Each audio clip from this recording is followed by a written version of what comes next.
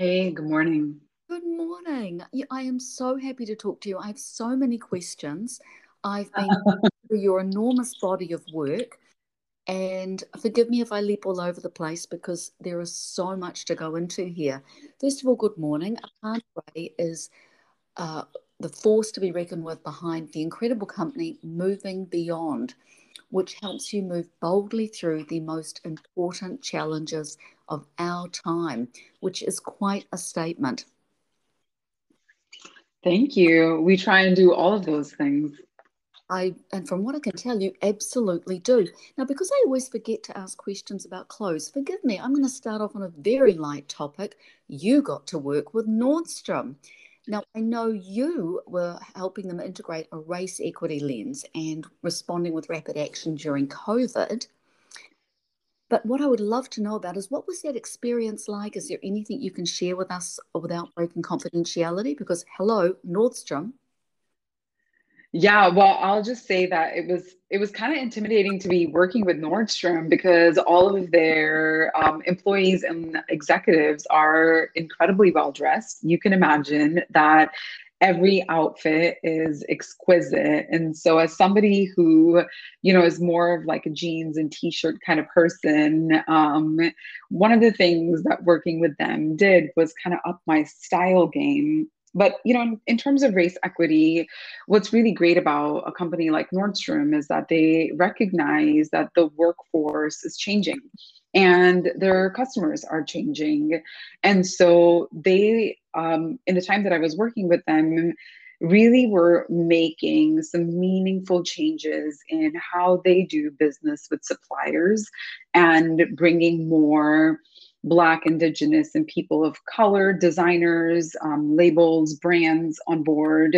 They were really starting to think about how do they advance employees on the retail side that tend often to be women of color into leadership and management positions, how to train floor teams and security personnel to adjust expectations about what the customer looks like now and really build leadership capacity so that the people that are in charge that are making the decisions are making ones with a lens towards the future. So it was a really great engagement, and I got to work with a lot of amazing women of color there.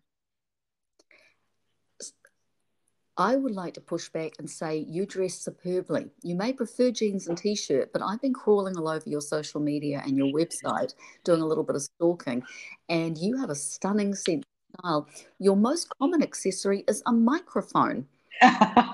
Yeah, that happens.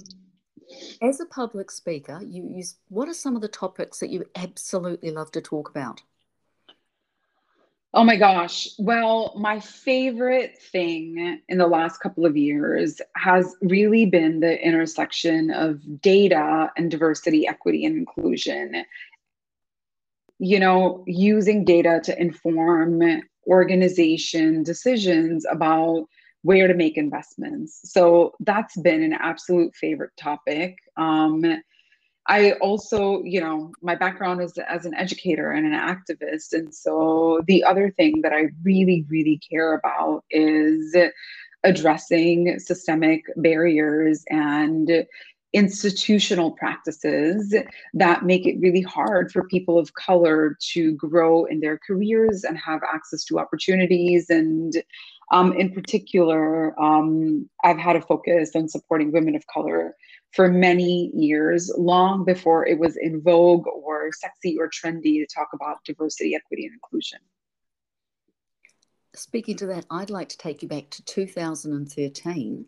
Slight segue, but still very, very relevant. Would you tell us about Project Feast? Yeah, I came together with Veena Prasad. This is almost a decade ago.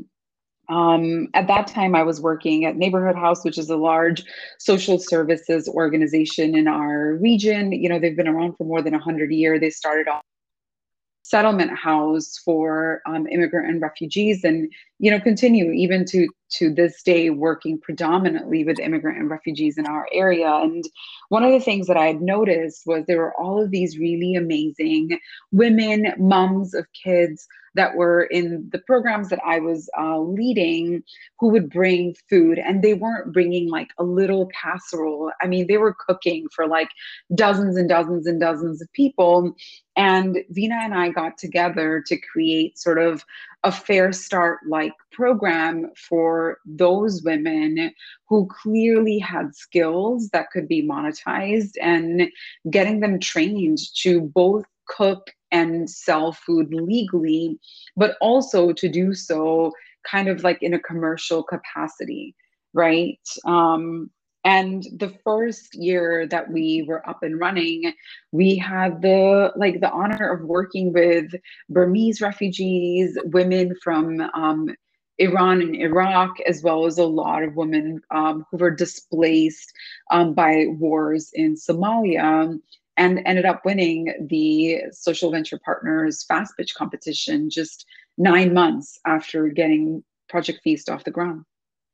9 months is rather poignant and rather an important, it makes total sense. It would take 9 months, which is absolutely an incredibly short time. Moving forward to 2015, Furky. Am I pronouncing that right? Yeah, it's Furky. Would you tell me a little bit about that? I know I'm jumping you all over the place, but there's so much I want to go into. Sure. Yeah. So in 2014, I moved to India.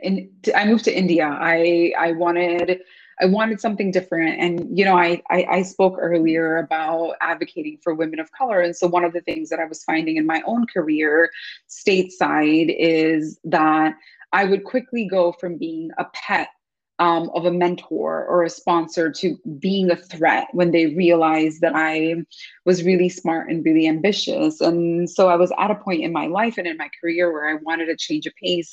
And I moved to India and got, the most amazing job ever helping launch and grow India's first teacher education platform, really designed for 80% of educators in India who don't have a lot of formal education themselves. They haven't gone to a 4-year university. They're often young women. They could even be sort of tenured educators, but they're kind of teaching in a way that's, I don't want to use the word antiquated necessarily, but they need some new skills, because how young people learn today is very different than they did 20 years ago. And so the goal of Firki is and was really to reach those folks that don't often have a 4-year university degree, and to build learning communities and cohorts all over the country, so that they can kind of level up in how they teach. And we built a pretty cool technology platform, like a very lightweight technology platform that works even in rural India with really limited sort of internet access, and super mobile friendly, and really kind of responsive sort of language wise. So we built it in several different languages, even in the first kind of instance of it. Aparna?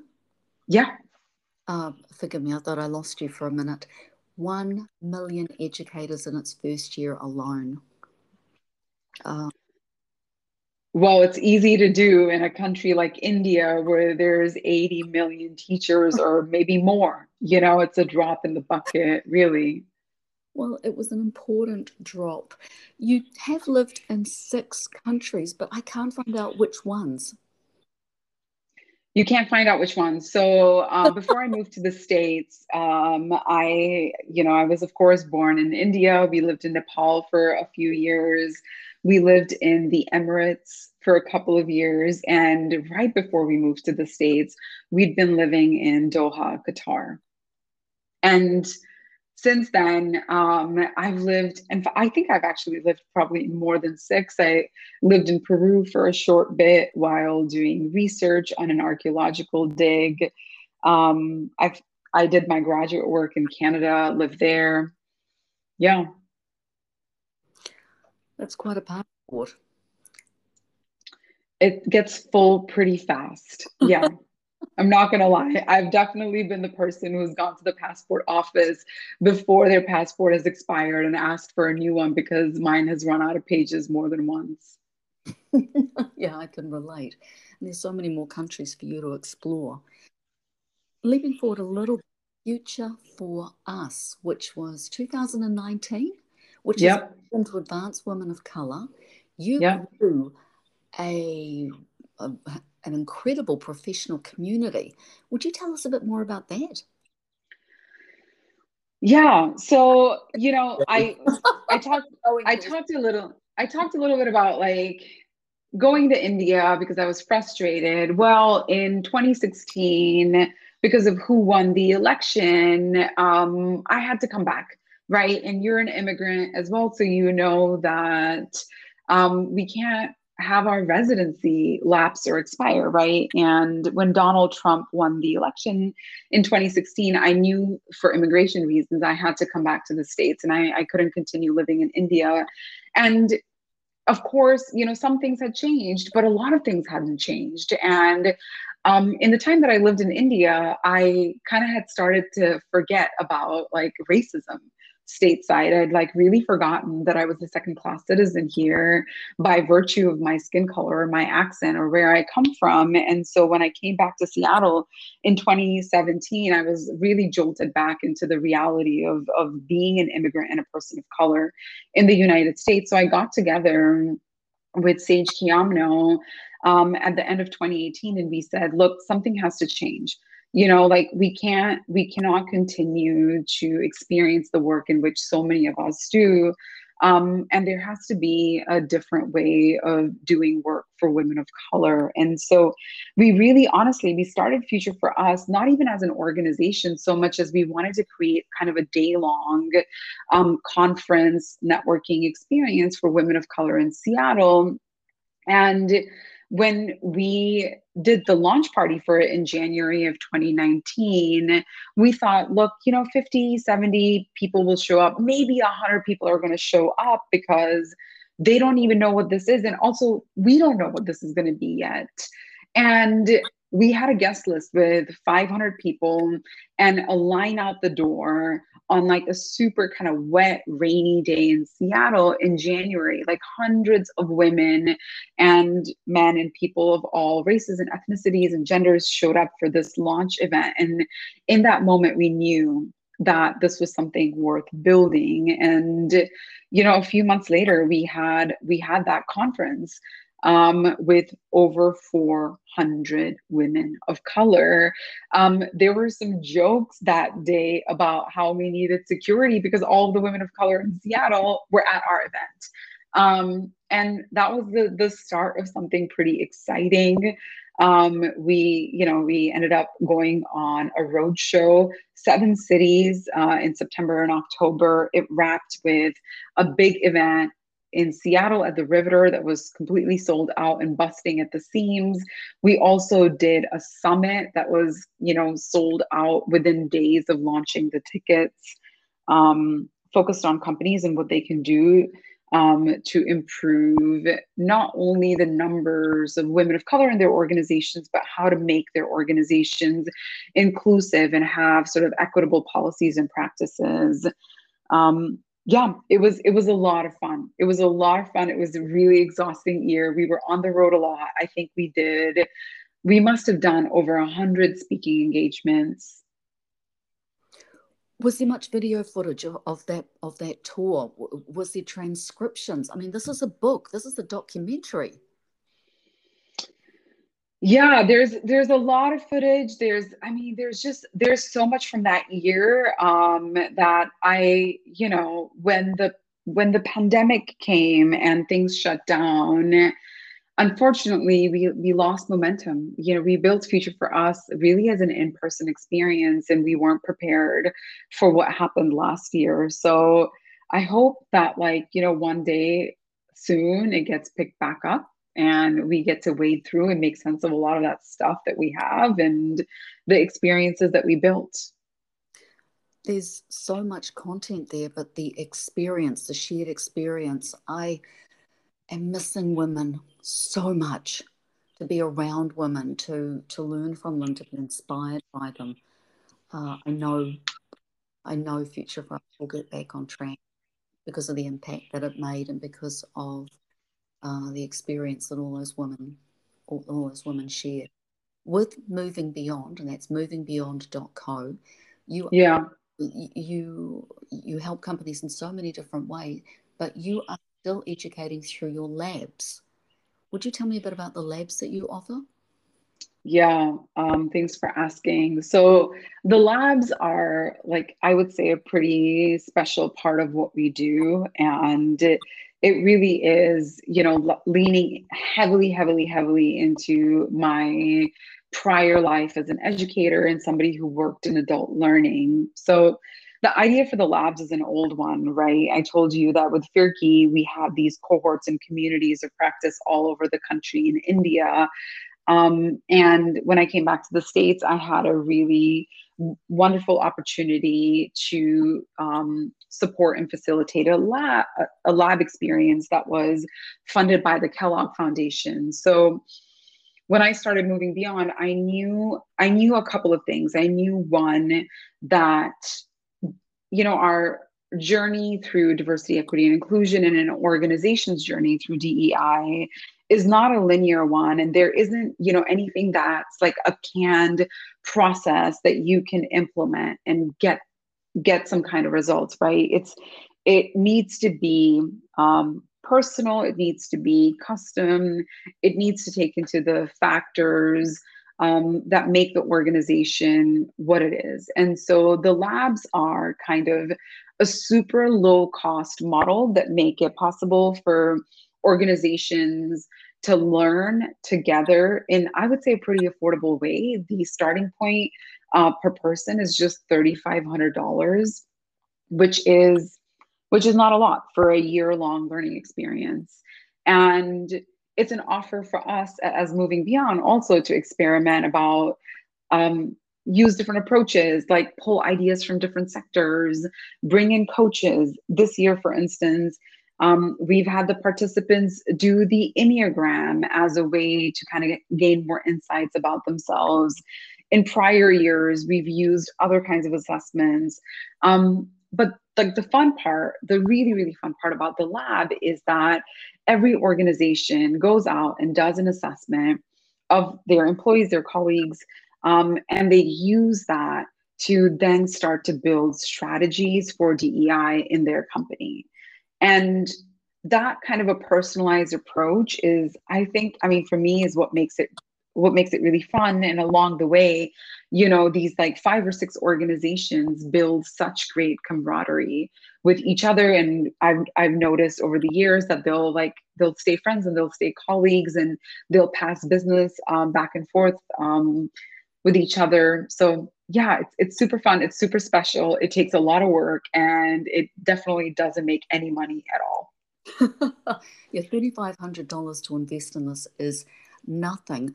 While I was listening, the personalized approach, one size does not fit all, that applies to clothing as well as DEI. The fact that you're Mhm.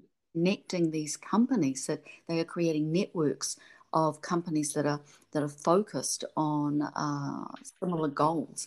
And Enneagram, speaking of fun, what Enneagram are you? I am a social too.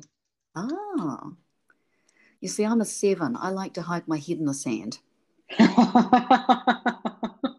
Just color me an ostrich. I've got these multicolored feathers that are sticking out of my butt, but my head, I am down under the sand pretending I'm at Disneyland. But a social too, and fun. Humor is so important to bring to this topic. Can you tell me more about why? Oh my gosh, for all of the reasons that humor is important, kind of no matter what is happening, right? I think it grounds us.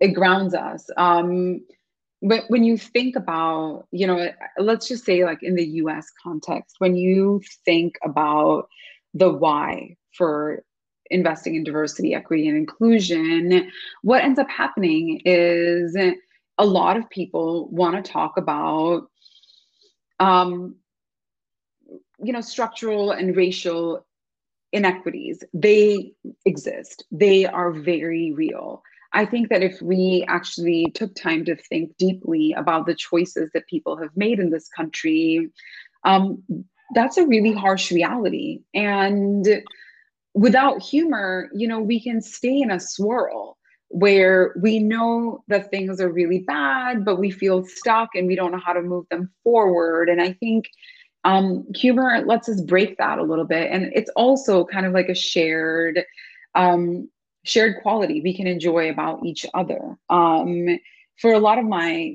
sort of most of my white male middle-aged clients, they of course haven't experienced racism. How could they?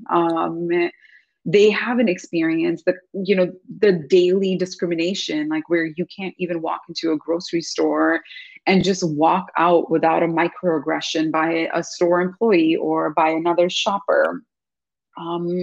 So humor is a way to connect. Humor is a way to make work relevant, and I think my personality is such that I want to enjoy my life. I don't want to be stuck in this dark, depressive, and also abstract place where I can't see the solution. So I like to laugh a lot. I like to crack a lot of jokes. And I think it disarms a lot of my clients that think I'm a kind of a serious, intimidating person, which I'm not.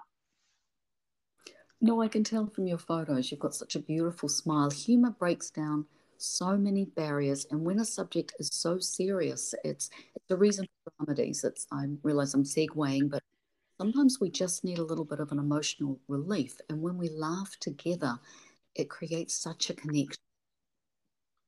Yeah, it really does. Another way that you teach through movingbeyond.com, you can also find Aparna at aparnaray.com, which has got some fascinating blogs on it, which I'll get to. But another way that you help teach is you have courses.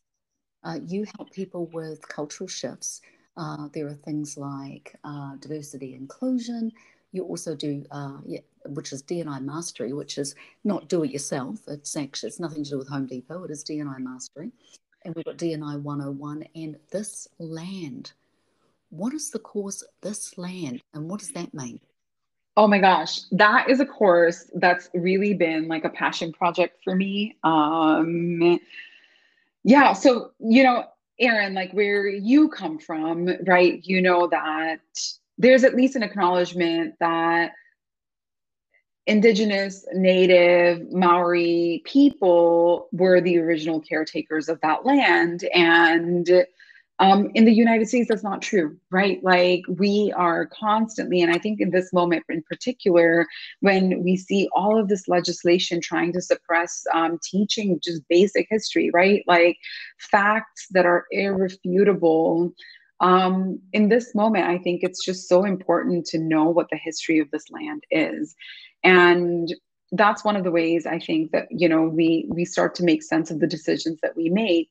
So I'm developing this course with a former colleague from Neighborhood House. His name is David Mosier, and he's also a faculty at Seattle University. He's an activist. He's just an incredible human being who, like me, is on a journey to like kind of dig deeper, like dig under the foundation and really uncover what we're sitting on. And so the course has kind of four parts. It explores the history of the racial formation in the United States vis-a-vis land access. And then it kind of moves into housing policies and government sanctioned laws that make it next to impossible for people of color, in particular Black folks, from owning land. We uncover also kind of our more recent history. 80 years ago, sort of the exclusion and expulsion of Japanese Americans and their internment and what happens to their land, which is really fascinating. And the short story is that a lot of white folks really advocated for sending Japanese Americans to these internment camps and took their land, and the government signed off on that. And then a few decades later, There's a push for desegregation. And again, we see, really heavy-handed redlining happening across the country where white folks don't want to even live in the same neighborhoods as people of color and are creating these super restrictive zones. And, since we live in Seattle, we know that, for instance, the International District is called that because that's where all of the Asians were allowed to live. They couldn't live anywhere else. Same with the Central District. That's where Black Americans, African Americans, Blacks were allowed to live. They weren't allowed to live in Capitol Hill or Queen Anne or, other places. And so it explores all of that history. It explores sort of common current movements and trends.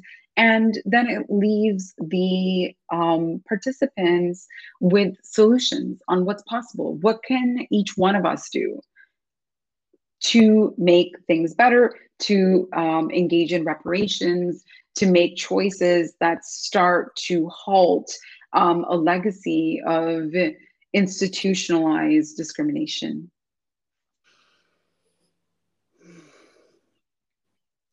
I'm just taking all that on board.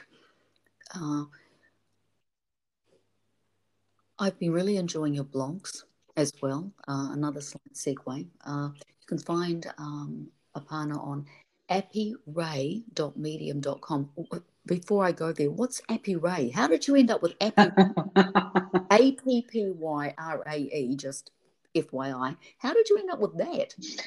Oh my gosh, Appy is my nickname. Appy is my nickname. It's been kind of my nickname for a long time. When I was growing up in India, there was like a drink called Appy Fizz. And I have curly hair. You probably know this from stalking me on social media that I have a big head of curly hair.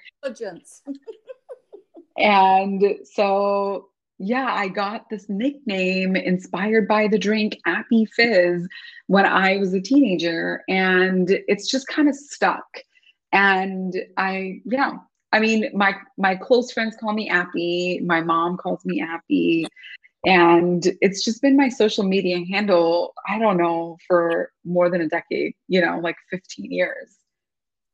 And Appy Ray is a dreamer, a doer, and a dissenter. And I love having all of those three words in one sentence because dream about a better world. But what was that phrase? Dream about an ocean cruise, but keep rowing. So dreamer, doer, and dissenter. One of the blogs, part of the reason I keep my head buried in the sand is one of your blogs is a subject very close to my heart, which is suicide prevention. Do you feel comfortable sharing why that's important to you? And a refusal never offends. Yeah. Well, my brother committed suicide a year and a half ago. And, it's I think one of the things that gets lost in our immigrant experience is this tension of the values that we deal with inside our homes and the values of the world outside. And so, growing up South Asian, we don't talk about mental health. We don't acknowledge it. Our parents, I think our parents almost take it personally that we need or want help, or that we might even be struggling. And so my brother struggled for a really long time with his mental health from the time he was a little kid and continued to struggle through his teenage years. And, he went in the most unfortunate fashion. And so, yeah, it to me, talking about these personal things is a way to start to normalize our truths and our realities and our struggles as immigrants, as people of color, as people that come from cultures that are, so deeply patriarchal, so closed, that don't value or make room for really growing and healing from intergenerational trauma. So thanks for asking me. I mean, it's not a secret. And yeah, I'm happy to talk about it anytime because There's no other way. There's no other way to heal. And when I started talking about his struggles and when he died, I must have had dozens and dozens and dozens of Indian women reach out to me and say, "Thank you for sharing. My sibling is struggling and I'm trying to convince my parents," or, people coming out and sharing with me their own losses and a desire to build community, to heal.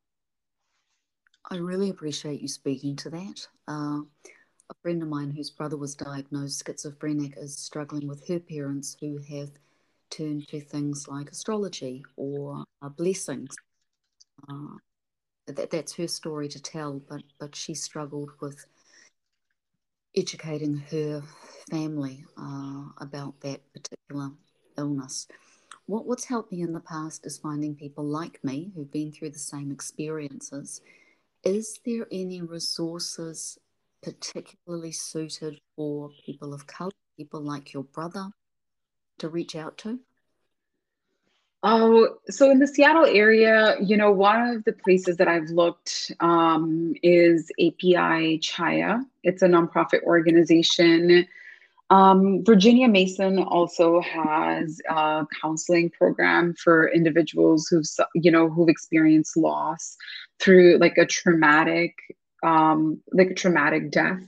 Someone's committed suicide or been shot and killed, like really horrible things. Or I don't know that there's any one resource that has resonated with me in particular. The thing that honestly has helped is having this amazing community of women of color who have conversations openly, and people who validate that all of these experiences that we're having are really normal. And so what I encourage folks to do is, yes, like you can Google search and find dozens of incredible resources, but take care of your people like at home, like really listen deeply. If somebody says they're hurting, if somebody, is withdrawn, like take that seriously. Especially when there are siblings and our family members and our friends.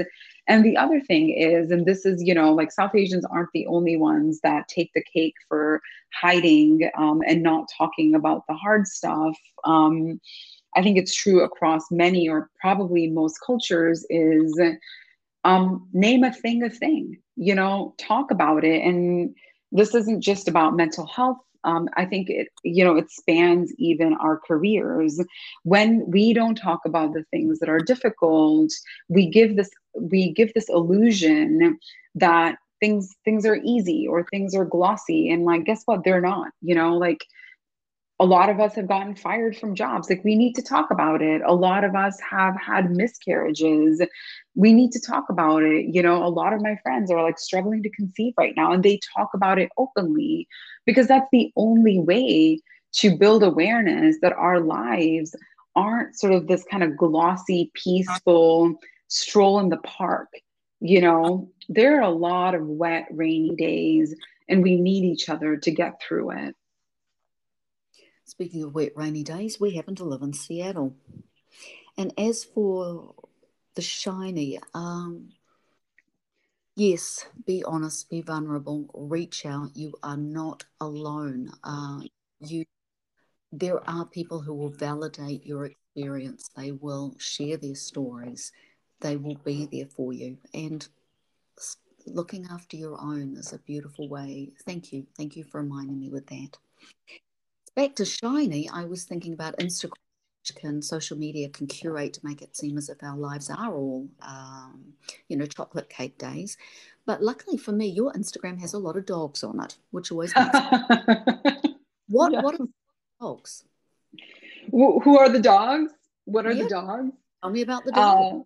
Oh my gosh. So, I grew up without any pets, and anybody that knows me knows that I've had my own sort of journey through tolerating, and I would say maybe I've started to enjoy pets now. So there are two dogs in my life that are featured predominantly in my social media. One of the dogs actually is my brother's. He is a pit boxer mix. He's 10 years old. His name is Marlowe. And, my brother always wanted a dog. And so when he finally got a home of his own, he and his partner adopted Marlowe from a rescue in Denver. And after he died, we got to bring him home with us. And he's such a love. He's really, really funny. He's super snuggly. So that's one of the dogs. And the other dog is my partner's dog. She's like a 7 pound, teeny tiny Maltese with, the most intense resting bitch face for a dog.